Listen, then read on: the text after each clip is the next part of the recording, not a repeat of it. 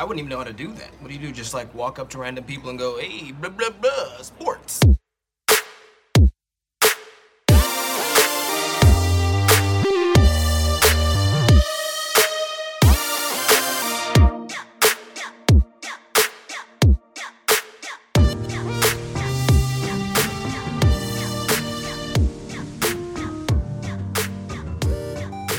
Welcome to Dynasty Sports Empire, the podcast, a part of the dynastysportsempire.com podcast network. Dare I say the flagship podcast of the Dynasty Sports Empire podcast network. We bring you the latest in sports and fantasy sports with, shall we say, a lighter approach to what most people consider a very serious undertaking. On the show today, episode 62. The NFL decides to take over yet another week with big-time trades. We break down Davante Adams to the Raiders, Tyreek Hill to the Dolphins, Deshaun Watson to the Browns, and Matt Ryan to the Colts. Oh yeah, and March Madness, the best weekend of the year, happened as well, overshadowed again by the NFL. Email us at dsethepodcast@gmail.com, at dsepodcast on Twitter, dsethepodcast on Instagram. Rate and review us 5 stars on Apple Podcasts to help other people find us. If you give us a 5-star review, we will read it on the pod. And Spotify now has ratings too for podcasts, so give us 5 stars there as well. With that out of the way, as always, I'm your host, Jeff Roman. Alongside me tonight and every night is one person who did not get traded this week, Tim Reinhart. Welcome, Tim. Feel like everybody got traded. How did I get left out of the? How am I the one that's left without a chair? You know. I know we had some offers for some pretty big podcasts for you this week, but it wasn't quite enough to get the job done. How many draft picks? It was like 2 first-round pod picks. I don't know what that is, but that's. I value more like 4 first-rounders. Oh, wow. So, nobody wanted to pay the price. So. Okay, well. So here you are. I'll here. stick it out. I mean, I'm happy to be a part of the team. I'm happy to. I'm just happy to be here. So glad we could. I'm glad it didn't work out. As a matter of fact. Yeah, there you go. This is where you wanted to be all along. Yes. Those rumors were all just rumors. Now, can we say the same thing for Tyreek Hill? Well, I mean, we'll start with that one because it kind of happened this afternoon, like just a couple hours ago. When you texted me that, I thought it was a joke because I'd been running around at work and I hadn't really been on social media or anything at all. And you were like, Tyreek, you sent me the like screenshot of the tweet. I was like, come on, this can't be real. And sure enough, it was. Well, I mean, it kind of felt like it wasn't real because there was like a series, and I'm not like on Twitter all day just to put my bona fides out there, but I have set up my alerts in such a way that I get alerts for fantasy football type things, and so it was just kind of weird how it came across. It was just kind of like earlier in the day, it was like, oh, Tyreek Hill and the Chiefs didn't come to an agreement. They've kind of given him the opportunity to seek a trade. And then a couple hours later, they're like, Kansas City Chiefs are considering him gone. And then it was like, Tyreek Hill is going to get traded to the Dolphins or the Jets. And then it was the Dolphins. All in the matter of like 4 hours, this whole thing happened. It was just so kind of compressed how it was reported. But ultimately, I believe from the reporting that it came down to the Jets the Chiefs pretty much accepted the Jets and the Dolphins offers as pretty similar. No first round pick in the Jets potential offer, but similar draft compensation levels. But Tyreek Hill went to the Dolphins. And they gave him a gigantic contract, the biggest contract passing Davante Adams, big contract from earlier this week, biggest contract of the week. Yeah. Well, no, for a wide receiver, certainly. So I guess, yeah, your first impressions, and then we can break this down from each team's side. I actually have a question before you do that. What I haven't seen, what was the Jets' offer? You said there were no first rounders in it? There was no first rounders in it. Yeah, it was like where the Dolphins offered late first, and theirs had an early second in it. Okay. I think it was this year's early second. Yeah. The Dolphins gave up number 29 and number 50 this year. And I believe the offer was more for like, a second and maybe a future second, something like that. Okay. So the packages, what I read were pretty similar size wise, but didn't include a first round pick. Okay. So, all right. I had not seen that. I makes me feel a little bit better about what the Jets were trying to do. All right. Well, from whose standpoint, what standpoint do we want to look at?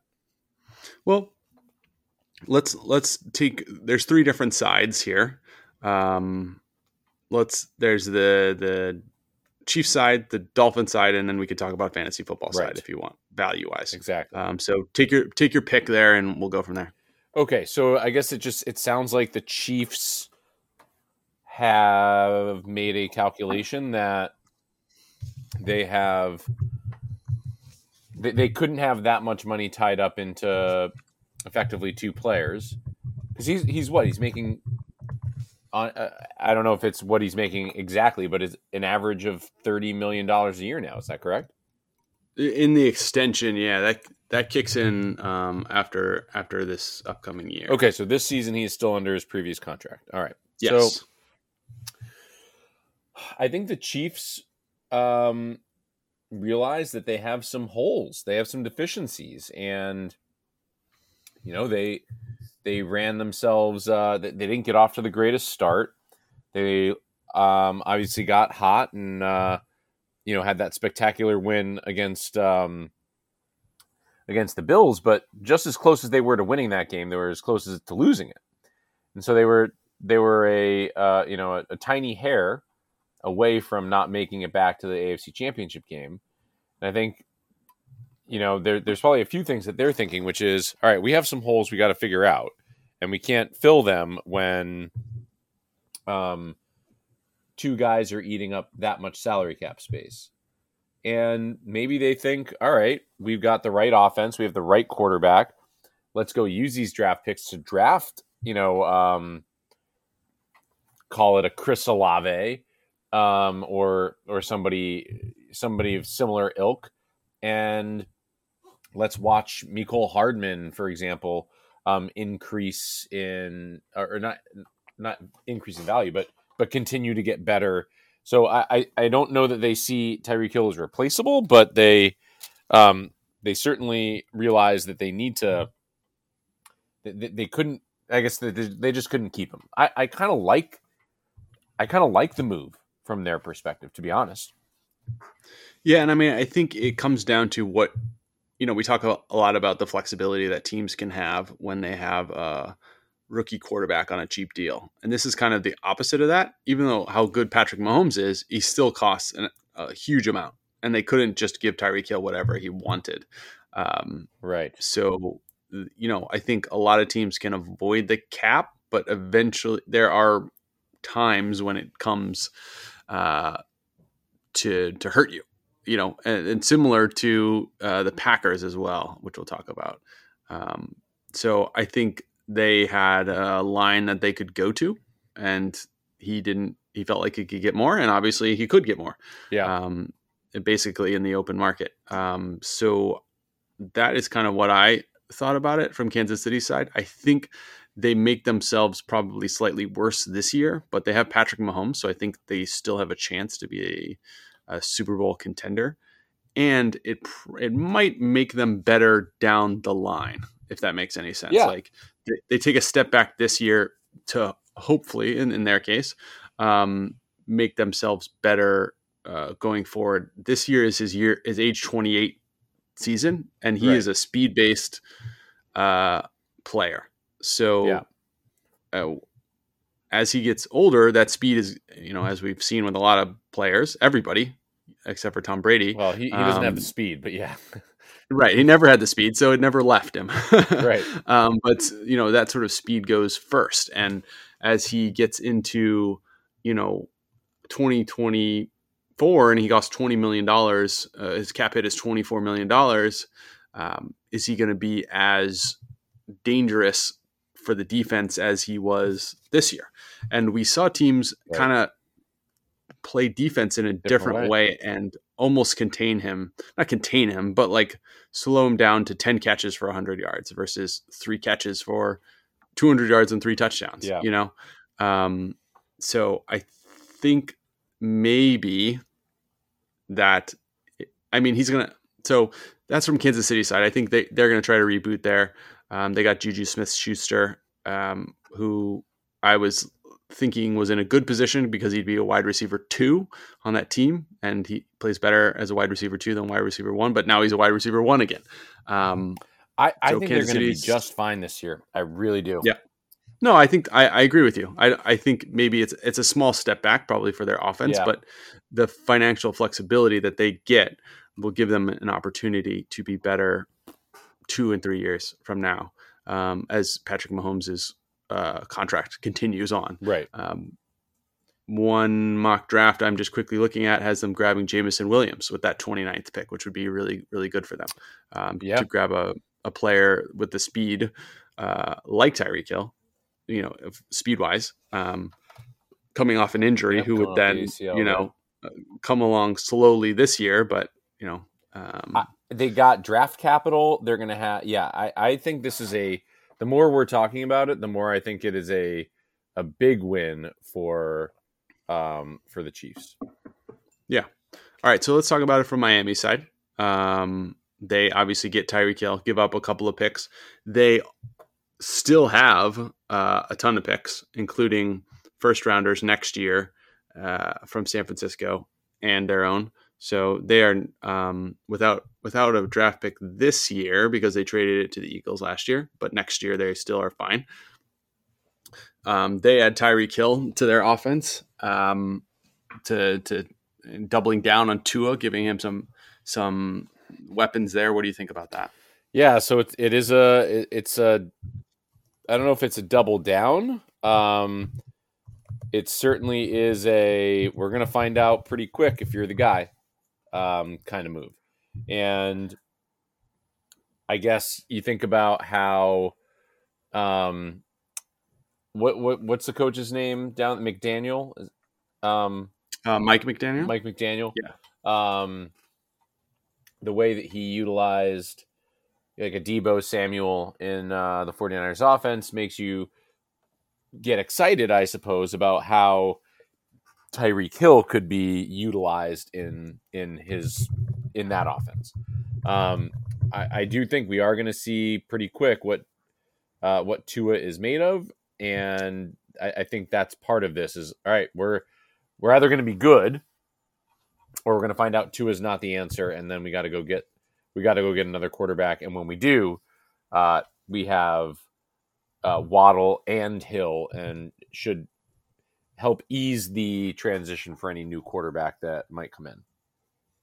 Right. And I think, it's becoming, I don't know, maybe this is, I'm trying to fit these round holes into square pegs, but what you can see with these teams with the young quarterbacks is, first things first, find a young quarterback on a rookie deal.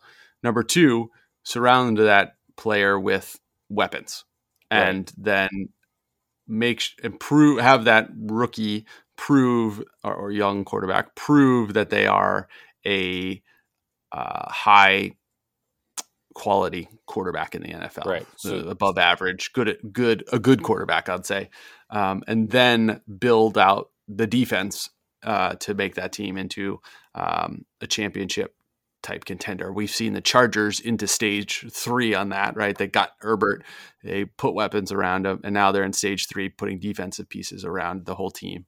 Right. Whereas you see teams like Jacksonville and the Dolphins doing step 2, trying to put weapons around their young quarterbacks, hoping for them to prove that they are that top tier of a quarterback. Yep. Whether it works out or not, we'll see. But that's kind of what I see here, is they're saying, okay, Tua, prove to me that you can play with these kind of weapons. And right.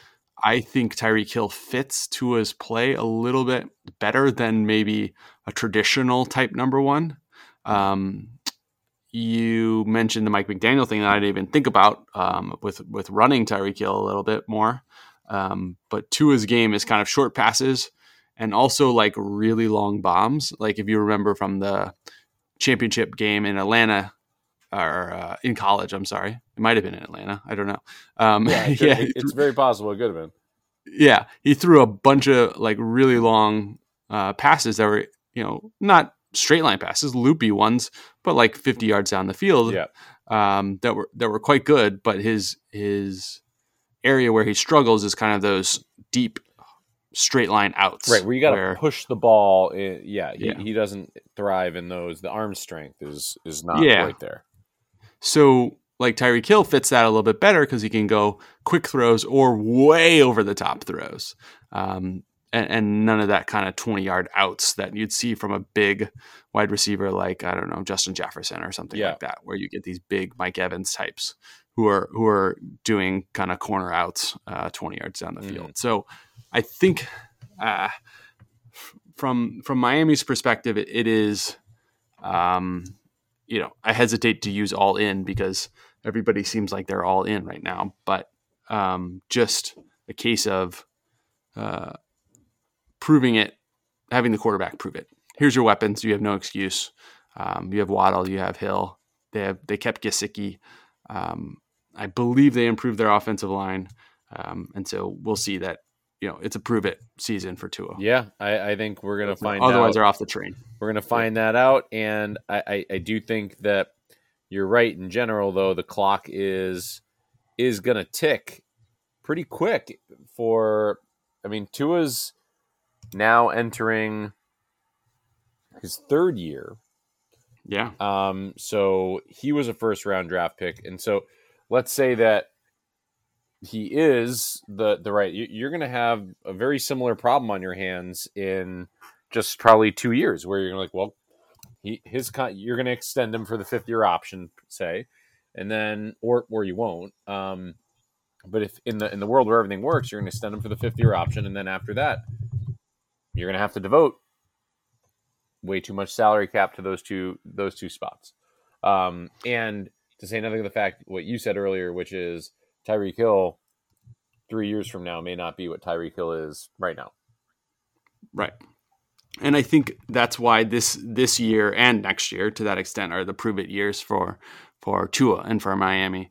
We'll talk about this with Baker Mayfield, but no quarterback has played for the team that drafted him on that 5th-year option. He's either been extended or traded or cut or something like that. So you have 4 years basically to decide if you want to give this guy an extension or get rid of him. And so Tua is on year 3.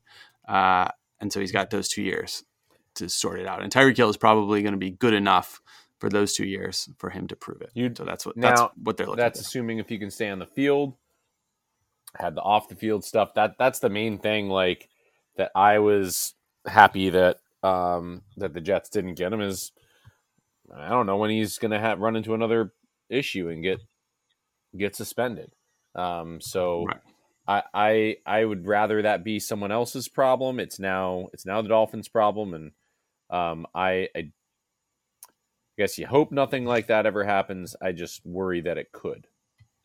Right. He's certainly not a person that I would want to root for. Right. Pretty clearly. Teron Armstead, the top left tackle from the Saints, is who Miami also signed. Okay. So that gives them a left tackle, a number 1 wide receiver, and they retained their top tight end. So like no excuses this year for Tua. Yeah. And that's what it's looking at. So from a fantasy perspective, I'll give you quick hits on this. Tyreek Hill's value going from Kansas City to Miami. Up, down, same. Decreases. Value. Whose value goes up the most in Kansas City?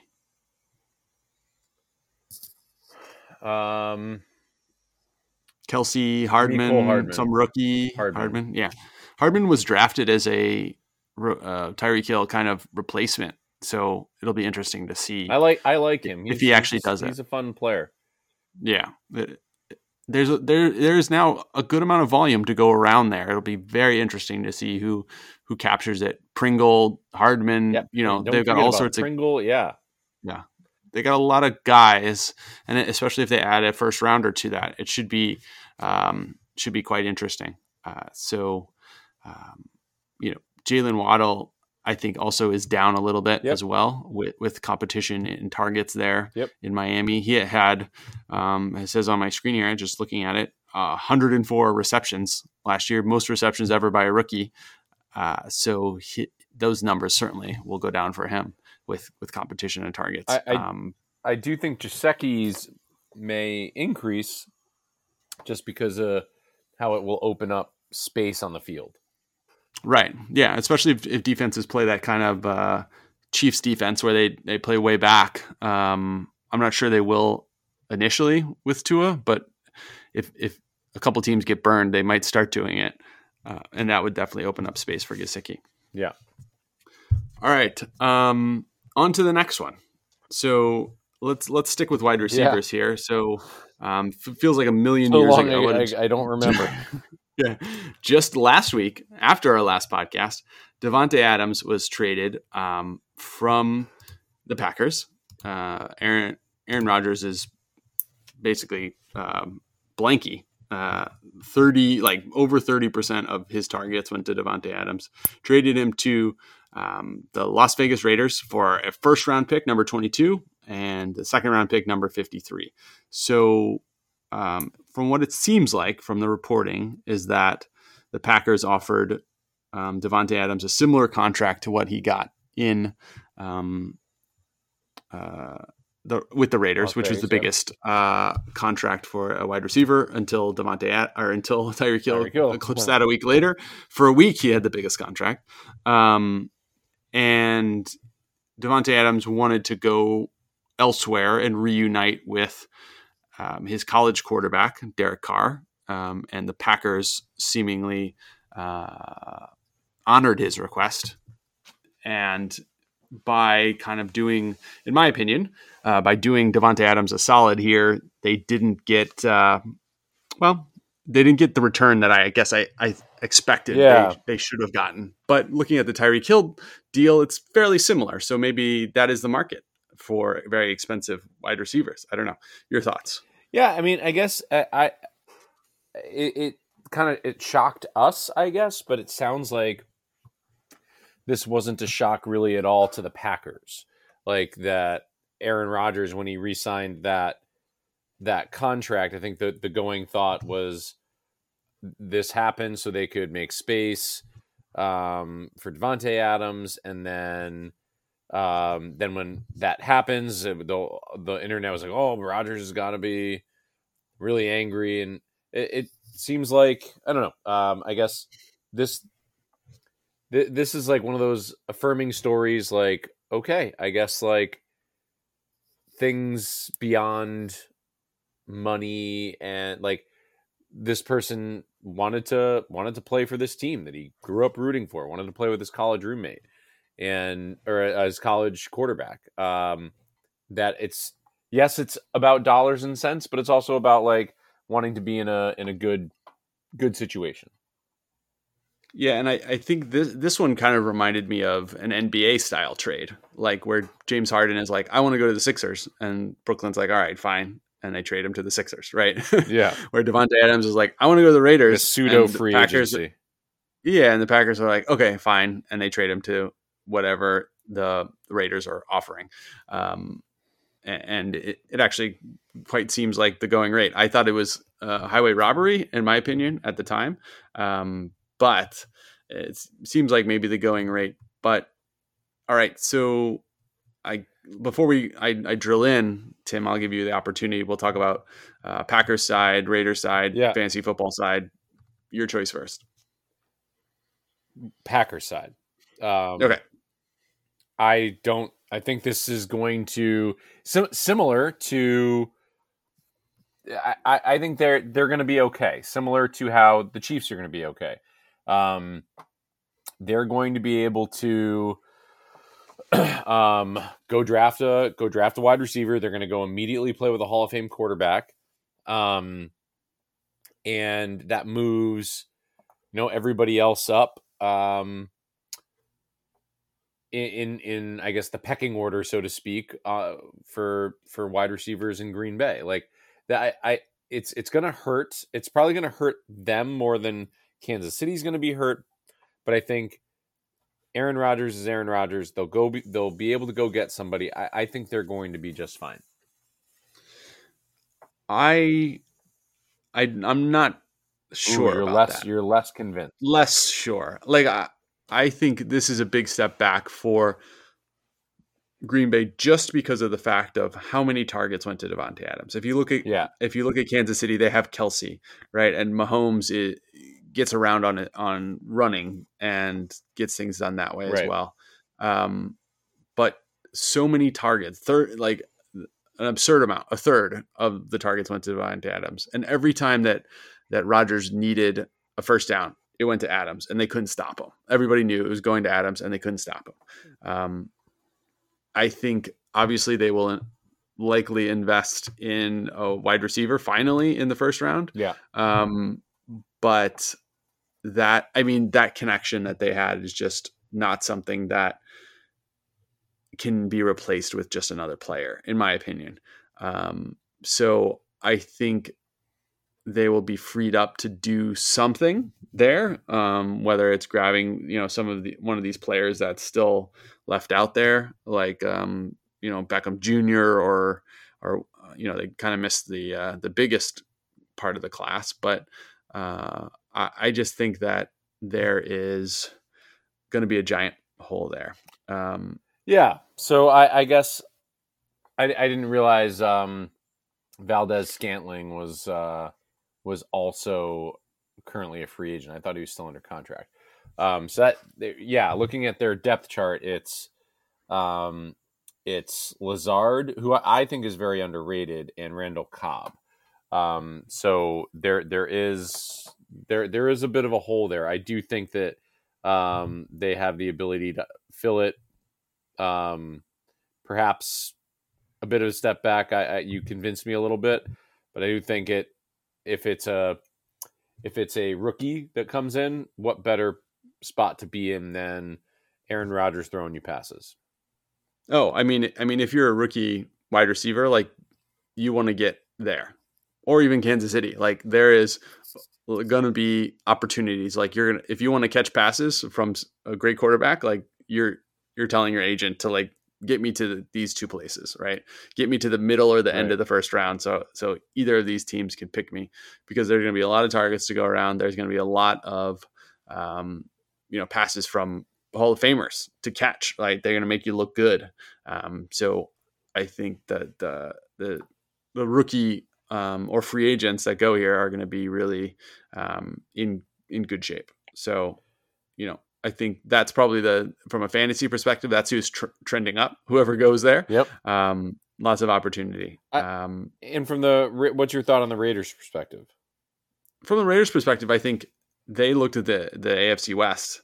This seems like a lot of Davante Adams is maneuvering, but also the Raiders had to, want to give that big contract. And I think they looked at the rest of the AFC West and said, well, okay, we can't upgrade a quarterback because we have Derek Carr, and he's good enough, right? Average to maybe slightly above average. And where could they upgrade?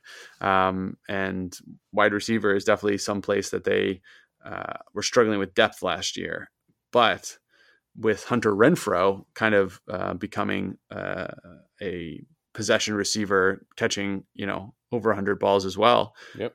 And Darren Waller, their offense now has options. I think they need to keep up with the Joneses in the NFC West, or AFC West. And I think they did in this case. We will see, if their defense can stop them, but I don't know if any defenses in the AFC West are going to stop anybody. It's going to be, shootout after shootout. So I think this is a good move for them. Davante Adams is, slightly younger than Tyreek Hill. Mm-hmm. I'm just going to say that off the top of my head. I don't know if that's true or not. But I think for some reason, I think he's going to age a little bit better into into this contract. So Davante Adams is 29 and Tyreek Hill is 28. So Adams a little bit older. Yeah, I think this makes the Raiders better. It gives Derek Carr more weapons. He's probably an underrated quarterback. So I think they're very happy with how this turned out. What if you are from a fantasy perspective and you're the guy that always wants to make sure you got Davante Adams on your team? Is he going to be better fantasy wise with the trade or not? What do you think?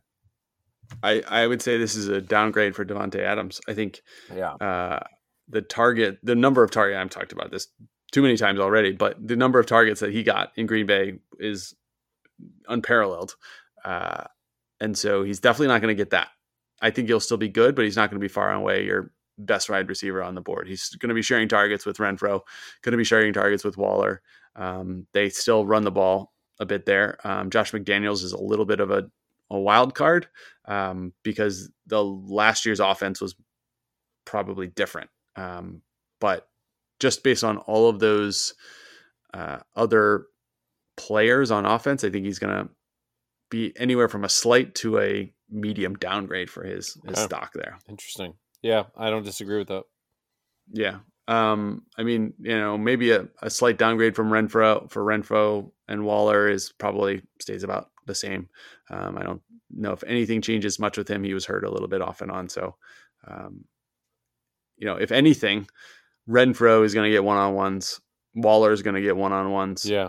Probably with a linebacker. So it may help them. It's certainly going to help them from a football perspective, the Raiders. But from a fantasy perspective, I think, when you have such a crowded field like that over the long season, you're probably not going to see the big numbers from Davante Adams. You could see 1 or 2 games at that level or higher, but I don't think that you're going to see the season long average as high. Okay. Yeah, makes sense. Yeah. So, big winner for whoever lands in Green Bay, and all the all the Las Vegas players, slight downgrade for them. Anything else on this one before we go to the quarterbacks? That was the first shock of the week, I guess, and then it ends with another shock.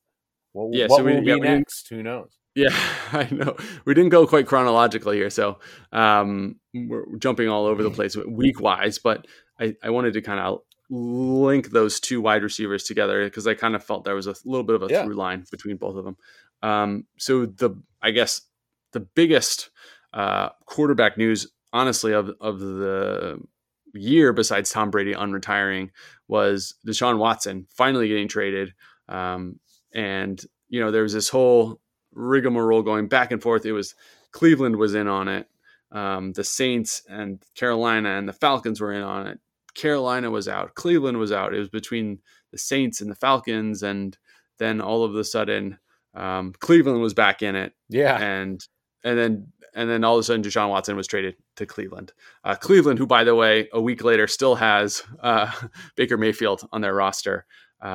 Baker Mayfield, who penned a very sad letter to Cleveland before even the Deshaun Watson trade was announced. I guess if you count any Adam Schefter tweets as announcing. But so Deshaun Watson, let me pull up the full thing here because we were talking about kind of like lesser deals. This one was not lesser. So the Browns are giving up 6 draft picks. So number 13 overall this year. Mm-hmm. They're number 1 next year. They're number 1 in 2024. And then a 4th this year, a 3rd next year, and a 4th in 2024. So 6 total draft picks, 3 number 1s, 3 first, including number 13 this year for Deshaun Watson, and a late round draft pick way in the future. And a fully guaranteed contract. And yes, so the first ever in NFL history, if I'm not mistaken.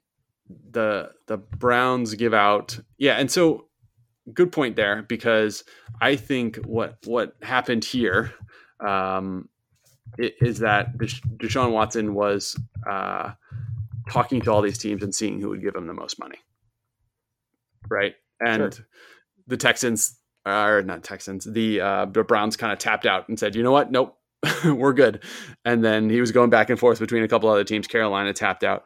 And then the Browns were like, you know what? Okay, we'll give you the $46 million a year that you wanted, and you're fully guaranteed every single year. They kind of dropped the trump card on their rest of the teams. And guess what? He's going to Cleveland. Surprise. He'd always wanted to go to Cleveland all along, as long as they offered him $46 million a year. And the one thing here that I found, and I'll stop talking in a minute, Tim, I apologize. You're good. That I found diabolical about this whole thing was that somehow Deshaun Watson's salary next year is just $1 million. It's $46 million every other year. But the year where he potentially could get suspended for his conduct outside of the field, he negotiated a contract such that the punishment that he would get, besides missed games, is quite muted and barely anything at all from his perspective. And I don't know what the cap charge is for him that year, but it allows them to hold on to Baker Mayfield for a year if they believe that Deshaun Watson's going to be suspended for a full season. So the cap hit just $10 million this year because of that. So Baker Mayfield has a higher cap hit than that on his 5th-year option. One of the players, if he does play this year, ever to play on that right. 5th-year option. I don't know, how amenable he would be to being that kind of catty quarterback. It didn't seem like he was when he wrote that note when there was just speculation. Honestly, what choice does he have? No one wants him. Like, if somebody wanted him, they would have swooped in and grabbed him already. There's enough quarterbacks. Yeah, so that's the weird thing. Yeah. To the point where maybe it's just smoke and mirrors because these teams do this stuff all the time. But the Seahawks said they'd rather go with Geno Smith. That's where the Baker Mayfield market seems to be at. Like it just doesn't. And that's surprising. That's surprising to me. I mean, that to me seems like a little bit of posturing. I mean, would you rather have Geno Smith and Drew Lock, or would you rather have Baker Mayfield? That's a tough question. I don't think Baker Mayfield's very good. Right. I mean, I don't think he's very good, but he is probably if you look at Carolina, you look at even Atlanta, Seattle, these teams that don't have any hope at quarterback at all, even Detroit, would he be an improvement for any of those teams? Given full health, which he wasn't last year. I honestly don't know. I've been down on Baker Mayfield since the day he was drafted and have believed him always to be a quarterback from a gimmicky system that was simplistic, that didn't have, him read very many things on the defense. You have one read, it's there, and if not, go run. And I just don't think he's really ever fully lived up to the hype that he's built for himself, doing all these, I don't know what insurance company it is that he's shilling for on these commercials, but he's kind of like putting himself in these positions where I don't know, it just doesn't go out and win and get a second contract before. This is like that Mac Jones conversation we're having, before you start advertising and selling yours. I want you guys to make every last dollar that you possibly can. So I don't begrudge that. It just is, it's not a great look. And I don't know that he's also got this air of what seems to be this arrogance about him. And I don't know that teams are really gung-ho, especially if you already know you're going to rebuild. Why would you go trade for Baker Mayfield, who's going to turn you from a 3-win team to a 6-win team and cost you 8 spots in the draft? I don't know. Right. And I think that's kind of what the conundrum that Carolina got in last year with Sam Darnold. I think we kind of liked that move a little bit, but it any way that it turned out would have ended up bad for them. If Sam Darnold was really good, they would have had to pay Sam Darnold an extremely high amount of money. If he was bad, then they just wasted a third rounder or whatever on nothing. And if he was mediocre, then they were stuck in that morass again of like what they do with a quarterback. And so he was somewhere between bad and okay. And it didn't solve any problems for them.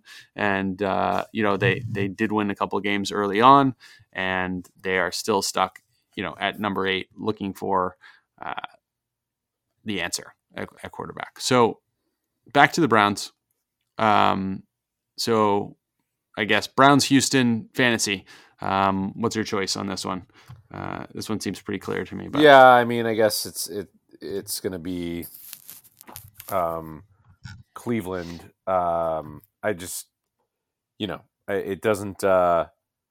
You don't know how many games you're going to get. I think there's got to be a suspension that's coming before he steps on the field. I wouldn't be surprised if it was an entire season. Right. I mean, I think guessing what the NFL's consistency in things like this is worse than their consistency in any other pass interference arena. Calls, yeah, pass interference calls, exactly. So guessing this seems like a fool's errand, but based on his way he negotiated his salary, it did seem like he anticipated some suspension. Maybe the whole year, maybe 6 games, maybe 4 games. Who knows? Call it this one. Call it 6 games. Yeah, I think 6 games. Is he going to be able? I know he's young, but he's not Le'Veon Bell. Is he going to be able to come right back and jump right in? Is he going to be the same quarterback? Not having, nobody will have seen him for 18 months on a football field. I think the guess is being a youngish guy. The guess is yes, he would be able to. But I think there is certainly some question marks around that. Just 27 this season. Quarterback year is different than wide receiver years, but I think that is definitely a question, right? What is he going to look like? Is he going to be able to adjust to the speed of the game? NFC North is a tough division with a lot of kind of good defenses in Pittsburgh and the Ravens and Tennessee, right? They're all Tennessee's in the South. The other team in the North is Cincinnati, right? Who has a high flying offense and patched up their defense a little bit as well, and their offensive line. So they'll be tough.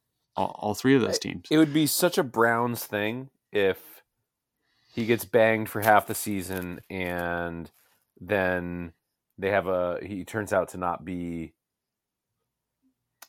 terrible, but not be as great as he once was. And they've guaranteed an fully guaranteed contract. I mean, that would be, boy, that would be disaster upon disaster. Yeah.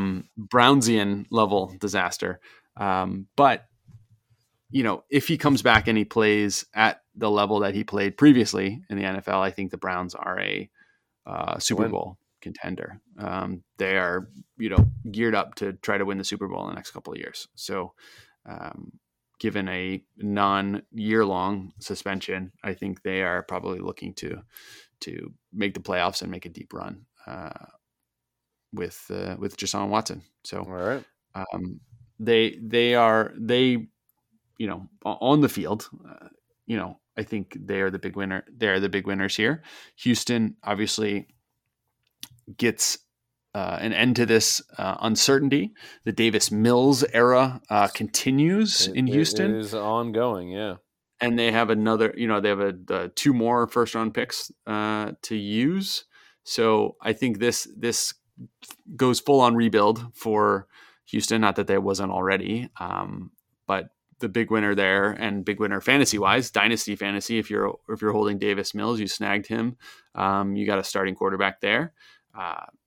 And who knows what they're going to do in the draft. Houston, they got so many needs. They could go a wide receiver as well. Replace if Brandon Cooks is still around. Who knows? They certainly could use a wide receiver. So that player would jump into a place where there's lots of catches to go around as well. Okay. Yeah. And Houston's side's pretty obvious. He wasn't playing for them ever again, and they get a bunch of picks and to speed up their rebuild. Yeah, so if he was done there, this is a good move for them. Yeah, so they're picking 3 and 13 now, so they have a lot of power in the top, half of the first round of the draft this year. So that should help them because they didn't have any last year, and it didn't have any till like the 3rd or 4th round. Davis Mills being their first pick. Yeah. And that would be quite funny if he turned out to be a good enough quarterback for them. I think he took strides last year. Yep. Yeah. Well, definitely worth a play there in Houston on a rebuilding squad. All right. So the last one, the last one on our list, not the last one chronologically, but was another, it's interesting to me how all of these kind of teams got we talk about the carousel, but how all of these other teams involved in the Deshaun Watson trade discussions got kind of, there's ripple effects, right? So the Saints signed back, what's his name that they had? Jameis Winston. So they lost out on that. So they signed back, Jameis Winston. The Atlanta, Matt Ryan was like, well, I guess I'm chopped liver because you're going for Deshaun Watson. He gets then traded for late 3rd round pick to the Colts. Yep. And then, becomes the starting quarterback there. And the Falcons seemingly just signed Marcus Mariota to, I guess, start. I'm not sure. Why not? Yeah, why not? So seems like maybe they're tanking for a Bryce Young type situation next year. But so let's talk about this. I guess let's start on the side of Matt Ryan and the Colts here. Matt, it's going to be weird to see him in a Colts uniform in that white. But what do you think about this from the Colts perspective? Yeah, so it's probably a quarterback upgrade from where they were last year. So I think the Colts are not exactly in a rebuild. They have the team. They just need the quarterback, and I actually think this makes them a pretty solid contender. They were almost in the playoffs. They should have been in the playoffs with Carson Wentz. Matt Ryan's better, so I think this gives it's a better situation for everybody. For Matt Ryan, it's a better situation for the Colts. Yeah, I'm in 100% agreement there. Matt Ryan goes to a better situation with a better team. The Colts get a quarterback who is better, maybe more consistent is maybe the better word. The Carson Wentz highs are maybe not as high with Matt Ryan, but that's debatable. But the lows are certainly not as low. So they get more of a consistent veteran presence that they wanted to get with Wentz and did not get with Wentz. As far as Matt Ryan from a fantasy perspective, I mean, he's not a top tier quarterback, but if you're in a double quarterback league, I think this is going to definitely help him with a better team, better weapons. But it'll probably be more like a run game and defense kind of team that doesn't ask him to do too much. So he's not going to be, the upside is not there fantasy wise. Pittman had a lot of yards. This will probably keep Pittman about the same as well in Indianapolis. As for Atlanta, I sent that Desmond Ridder, I don't know, when's Desmond Ridder mocked now? End of the first, maybe. Desmond Ridder, he's at end of the first is where he's mocked right now. He is the mainland Marcus Mariota, and Marcus Mariota goes to Atlanta, and Atlanta suddenly has a need for a quarterback. So combining those two players together would give them two players very similar playing styles. Do you think that they are really going to start Mariota? If they draft a rookie, I wouldn't be surprised if Mariota starts. Or, I'm sorry, if they draft a rookie quarterback, I wouldn't be surprised if Mariota starts the season before giving way, kind of like happened a little bit in what do you call it? In Miami with Ryan Fitzpatrick and Tua. Yeah, I mean, they are in that range in the first round where they could go after a quarterback. They are behind Carolina. They're behind Detroit, who's suddenly buzzing about Malik Willis. So they could, I don't know what they do. Do you believe that? Do you think that that's true, or is that some kind of smoke somehow? I don't know who would be benefited by it, but right. There's definitely smoke about it. I heard it on a podcast, and then I saw that tweet about it that I sent to you. Yeah. There's definitely smoke around, and I don't know. I don't know. I mean, unless Detroit really falls in love with Malik Willis, I don't see why you would do that this year when you could probably get a better quarterback next year. And it's not like it's not like they need to start the clock on that quarterback, better to start the clock, that 4-year clock next year. Yeah. I don't know. Do you believe that Detroit is leaning quarterback there? No, I don't know. I'm trying. I won't admit to wasting too much brain power on this, but I did think for a brief moment when I got that text, I was like, all right, so who could be putting this out there? And what is their the problem is there's only one spot higher, so right. And I don't think anybody's trading up to one or jumping up to one to get him. So I don't know who it benefits, but it does feel too odd odd. But I mean, great if that's how it goes. I mean, as a fan, that gives the Jets more choices at 4. So right, exactly. And I guess the only scenario that I could think about would that be the Lions are saying to Carolina and Atlanta and Seattle at 6, 8, and 9, like, if you want this guy, you got to come get him through us, right? Otherwise, we'll just pick him. We like him, so we'll just pick him. Yeah. If you really like him, then you give us the bounty that we think we deserve, and then you can come get him at 2. That's the only scenario I could think of why, other than them liking him, yeah, that it would come out kind of this, this much smoke about it. Well, I mean, this is our favorite part of the draft, is analyzing the smoke. What yes. Is it real? Is there actual fire, or is somebody blowing smoke to benefit their own needs? Right. Yeah, I do like this analysis a lot, because similar with last year, where we're kind of like, well, what did the 49ers do coming up to 3 with no plan? Did they actually have no plan, or are they saying they have no plan? I love it. I love that kind of speculation, that reading the tea leaves, trying to figure out what each team is thinking. It's enjoyable. And NFL draft and the NBA draft are both very, very good for that. Anything else on the Matt Ryan trade? It seems this one's also pretty straightforward from a value perspective. No, I think that's it. Yeah. Yeah. All right. So NFL takes over yet again. What was supposed to be the March Madness week, and March Madness still did happen, but NFL again kind of sucked all the air out of the room.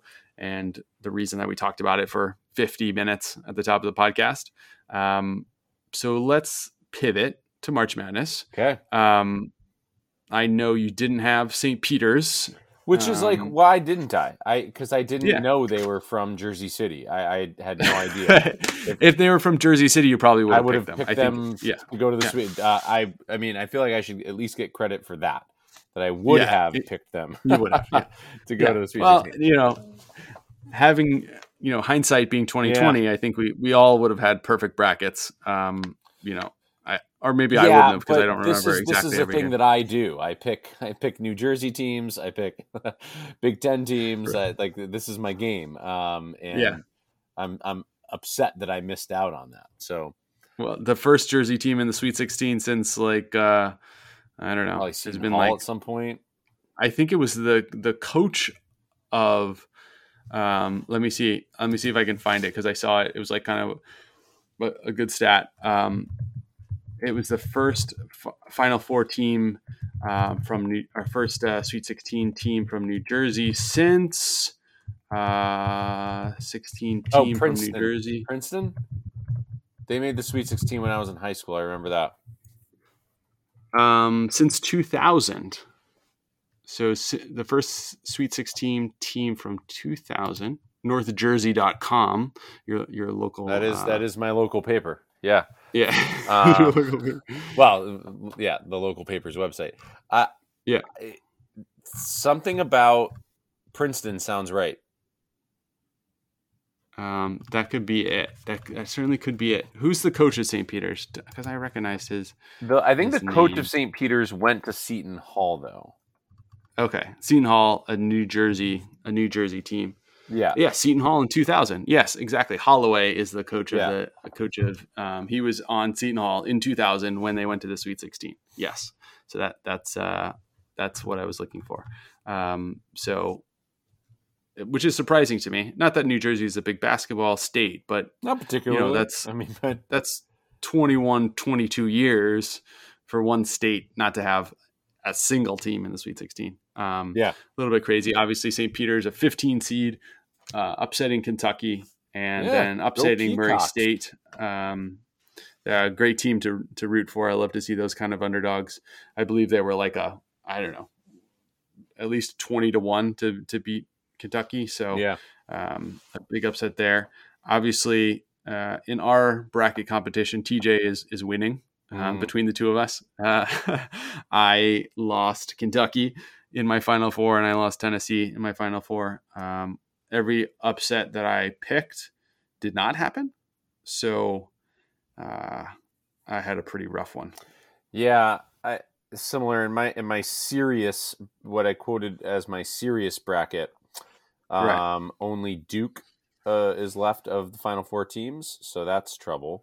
And then in my what I labeled my Big Ten bracket, which is where I picked my, did my New Jersey schools, Big Ten schools, that whole deal. I have one team remaining as well, and that is Purdue. But I would gladly see Purdue lose if it means St. Peter's advances. Right, and obviously, even in your Big Ten bracket, you don't pick Michigan. No, they went out in the first round. That's correct. Okay.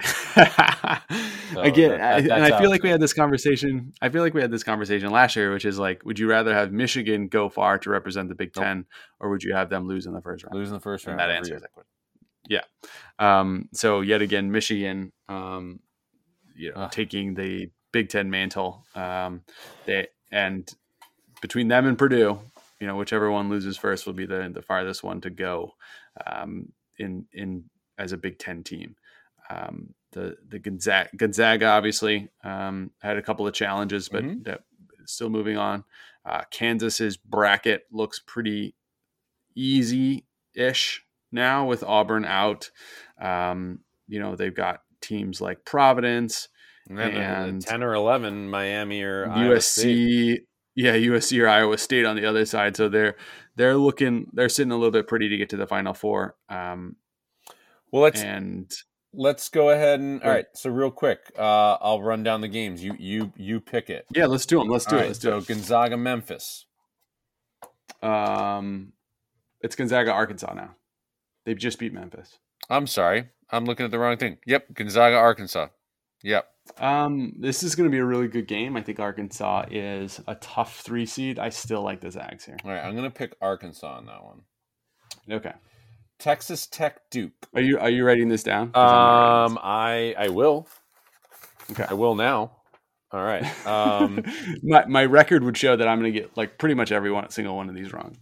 Okay. So I should just pick opposite you? Okay, cool. No. Well, yeah. If you want to win, you do. Yeah. So you picked Gonzaga. Yeah. I picked Arkansas. Okay. Yeah. Texas Tech Duke. I like Texas Tech. I think they're a really good team. All right. I think they're tough defense, good offense. I think they'll shut down. I will pick Duke. North Carolina UCLA. Man, this is a tough one. So one podcast that I listen to every year, the host does a championship formula where he has certain criteria that every champion in the last 30 years has had except for one. Okay.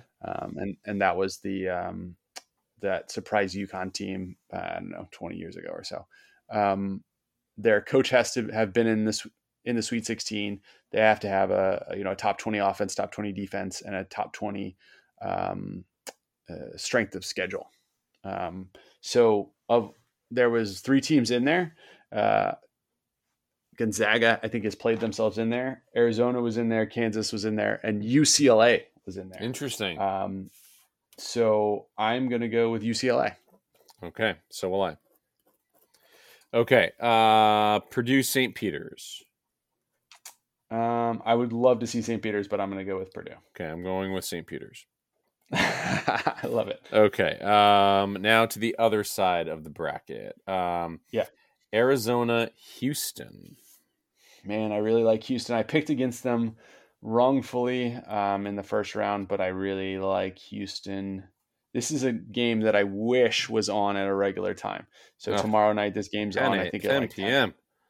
10 p.m. Yeah. So brutal time for us on the East Coast, and with these their estimated times, it's going to end up starting at like 10:20 probably. So I'm going to go. This is for a 1-5. Arizona's only favored by 1.5, so this is a toss up. I'm going to take Houston. So am I. Screw it. Yeah. Michigan, Villanova. Same. All right. Kansas, Providence. I'm going to go with Kansas. I think they have, obviously I talked about their path. I think it's pretty good. Kansas. I like Kansas as well. And that brings us to Miami, Iowa State. I have absolutely no idea here. So I'll just, is Iowa State Big Ten? No, are they Big 12? They're Big 12.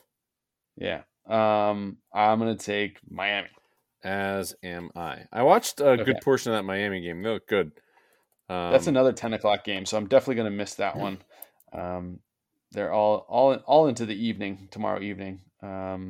So Purdue St. Peter's right at 7 o'clock. So that won't be ending right at a good time for me to catch the end of that.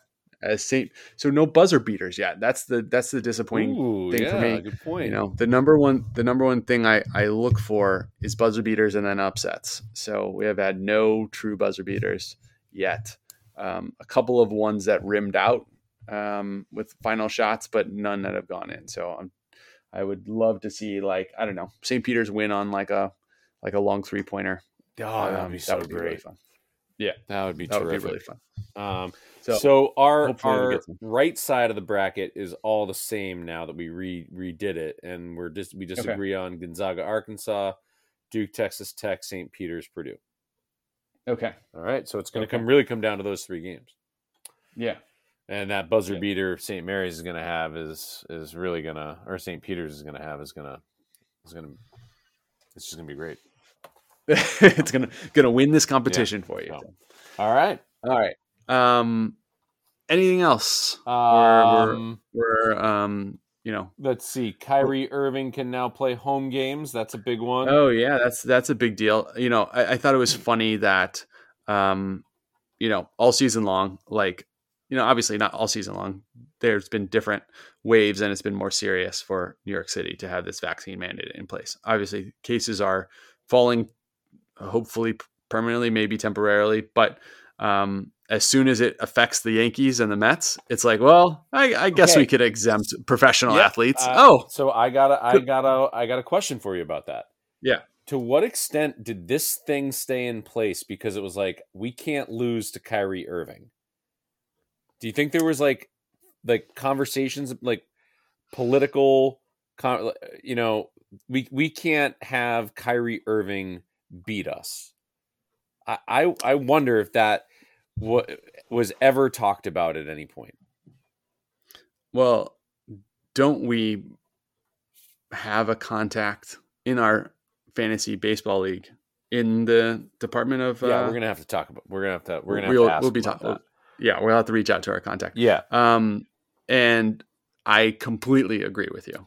I think if Kyrie Irving was just unvaccinated and it was just like not a big deal and he didn't make a whole hullabaloo about it. Right. And it was the Knicks, I think it would have been changed. It would have gone away a long time ago, I think, or whenever things started to be lifted. The thing that I think sold it for me, like not to drive this into like a political conversation, like the consistency of the policies has always been something that has like baffled me. And when Kyrie Irving could attend the game maskless without a vaccine, that's when it was like, okay, what are we doing here? Like, right. So he's allowed to be in the building at the game, but he cannot play. That sort of didn't make any. So like, if he attended Barclays as a spectator, he would be fine. Right. But he couldn't participate in the game. That's when it was like, all right, what are we doing here? And right, because it was an employee based mandate, which, I think kind of like, as you said, he got kind of caught up in it. They're like, oh yeah, well, it applies to employees, so it applies to you as well. And then, it became a thing, and they're like, well, we can't just back down. And I don't think the Nets have that kind of political leverage that the Yankees and Mets have, where they're just like, they can, they can put their elbow on the scale in the right way to get that changed. If this is, I don't know, say it's not Kyrie Irving, say it was Steph Curry, would it have been, not, or just like somebody that didn't have the reputation that Kyrie Irving has for sort of, I don't know, crackpot kind of, like, I'm not saying his perspective on any of this is crackpotish, but like, I think he's got that, like, a reputation where people think that about him. Like, do you think it would have been different if it had been another player? I think it still would have been in place. I don't think they would have repealed it at the beginning of the season like they did with baseball. Yeah. I think the virus levels were different at that point, but I think it would have not lasted this long. Yeah. Obviously they can put a carve out in there for, it's not like they dropped the whole thing. They just put a carve out in there for professional athletes, and we just put a carve out in there. And entertainers, apparently. So like other, entertainers. You can go perform at Radio City if he wants. Okay. Yeah, it is interesting. Yeah. Once baseball season rolled around and became clear, there's seems like there's a couple of unvaccinated Mets and Yankees. Now it changes. Yeah, exactly. It didn't take long for that to hit the news, and then less than a week later, oh yeah, you know what? It doesn't apply. To professional athletes anymore. And then it's like, okay, Kyrie Irving too, I guess. Yeah. Whatever. Like, we didn't do this because of him. We did this for public health reasons. But well, sort of look out, because when he plays, he's been I don't know much, but I know he's scoring a lot of points. So he's this change. Like, I think we talked about it, and maybe we did or didn't. I don't remember. But the effect that that a law or political act can have on a sport as I don't think I had never seen anything like this, because now Kyrie Irving can play in all of his games, all of the playoff games, except unless they play Toronto, of course.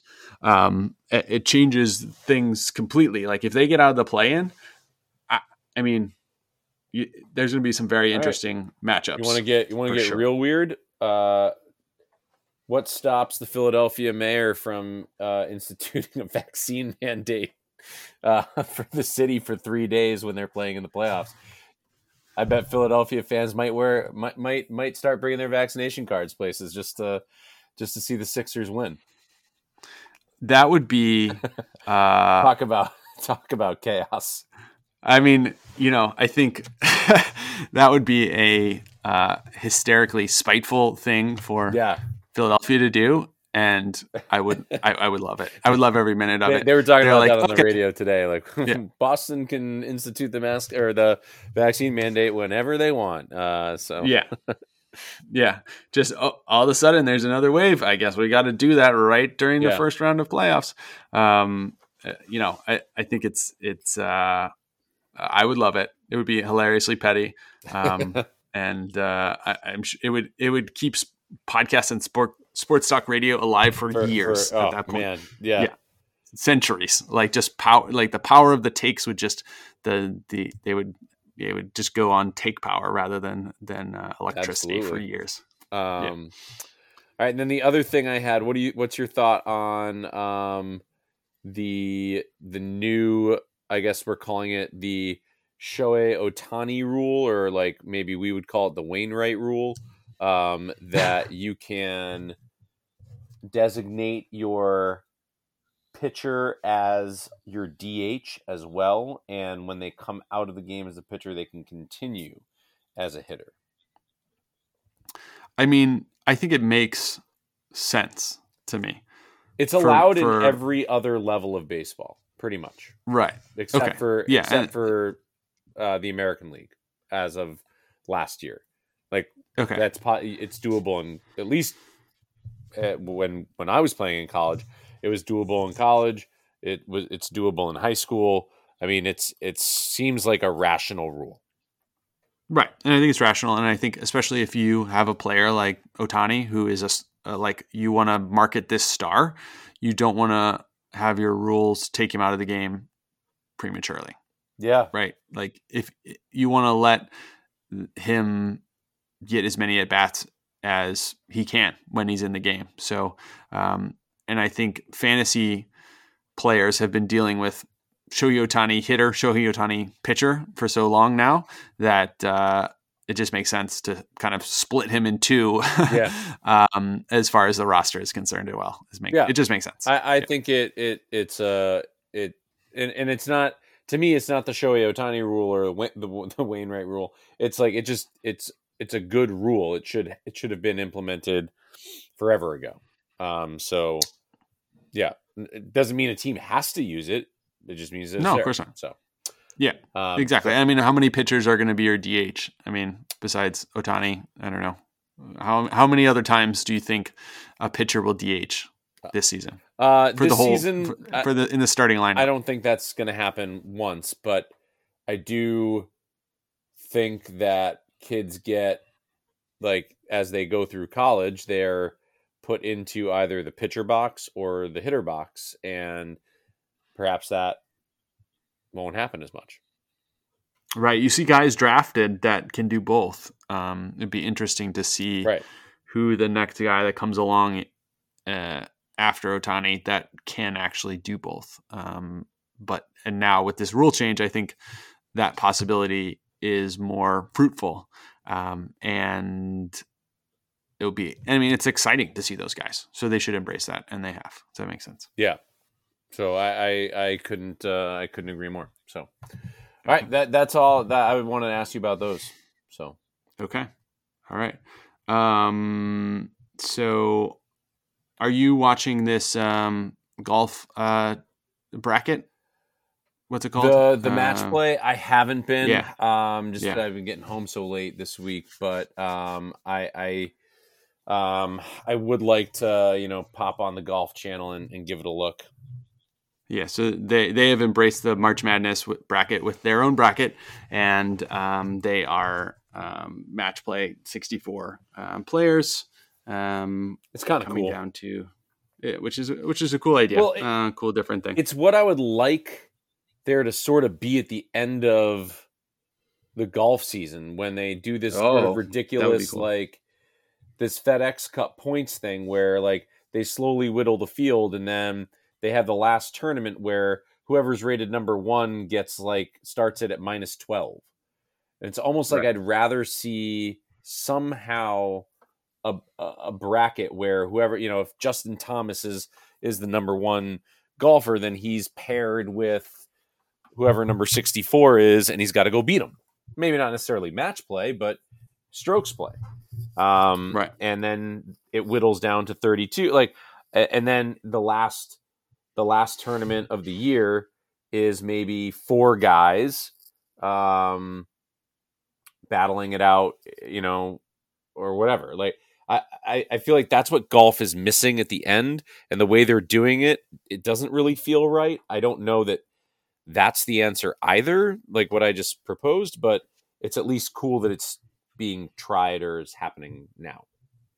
I actually love that idea. I know, I love it too. You get, I mean, they could even go to 128 because they could play, 3 rounds over one weekend and get down to, whatever 3 from that is, and then have the next weekend be the final, right. The final, whatever 32 would be at that point. And then I like the, because I think sometimes match play is a little bit harder to follow, who's up and who's down. But if you just do the strokes and say, hey, so-and-so's at -5, other guys at -3, he's 2 strokes behind. It's very easy to understand. Yeah. So they play 18 and whoever has the best score moves on. Or they play the whole weekend. They play the 72, whole, whatever it is. They call it the FedEx Cup playoffs, and it's not playoffs at all. It's it's just this weird thing where magically some golfer starts with 12 strokes under par, and it's only the final tournament where that happens. It's none of the other ones. Right. So I don't know. I know they're trying something, and it's new in the last few years, but something about it doesn't feel right. Yeah. I would love that matchup based thing. That would be really fun. All right, well let's speak it into existence. Yep, let's send that in. All right. So I know what's on my schedule. So I will speak that into existence. Do it. There's obviously other things going on this match play. Tennis, Miami Open, I believe. If you like that, NBA has less than 10 games left. So we're coming into the landing on a lot of different things this week, but the official call of the podcast is keep your eyes glued to the Sweet 16 this weekend and keep your ears glued to Dynasty Sports Empire, the podcast. And we will talk to you next week. See you later. Yeah. Elite 8 also has a pretty good name. Final Four obviously has a very good name. The round of 32 is a terrible name. The first round is good. That one's fine. I always thought it should be called the Starting 64 or something like that. Oh, that's not. Is there a T that we can alliteration 32? That we can do with 32? I guess it would really have to be a TH word to really make it thrifty. Thirsty 32. Thirsty. Yeah, thirsty Thursday. Yeah. I don't know. I need to play more Wordle to get my TH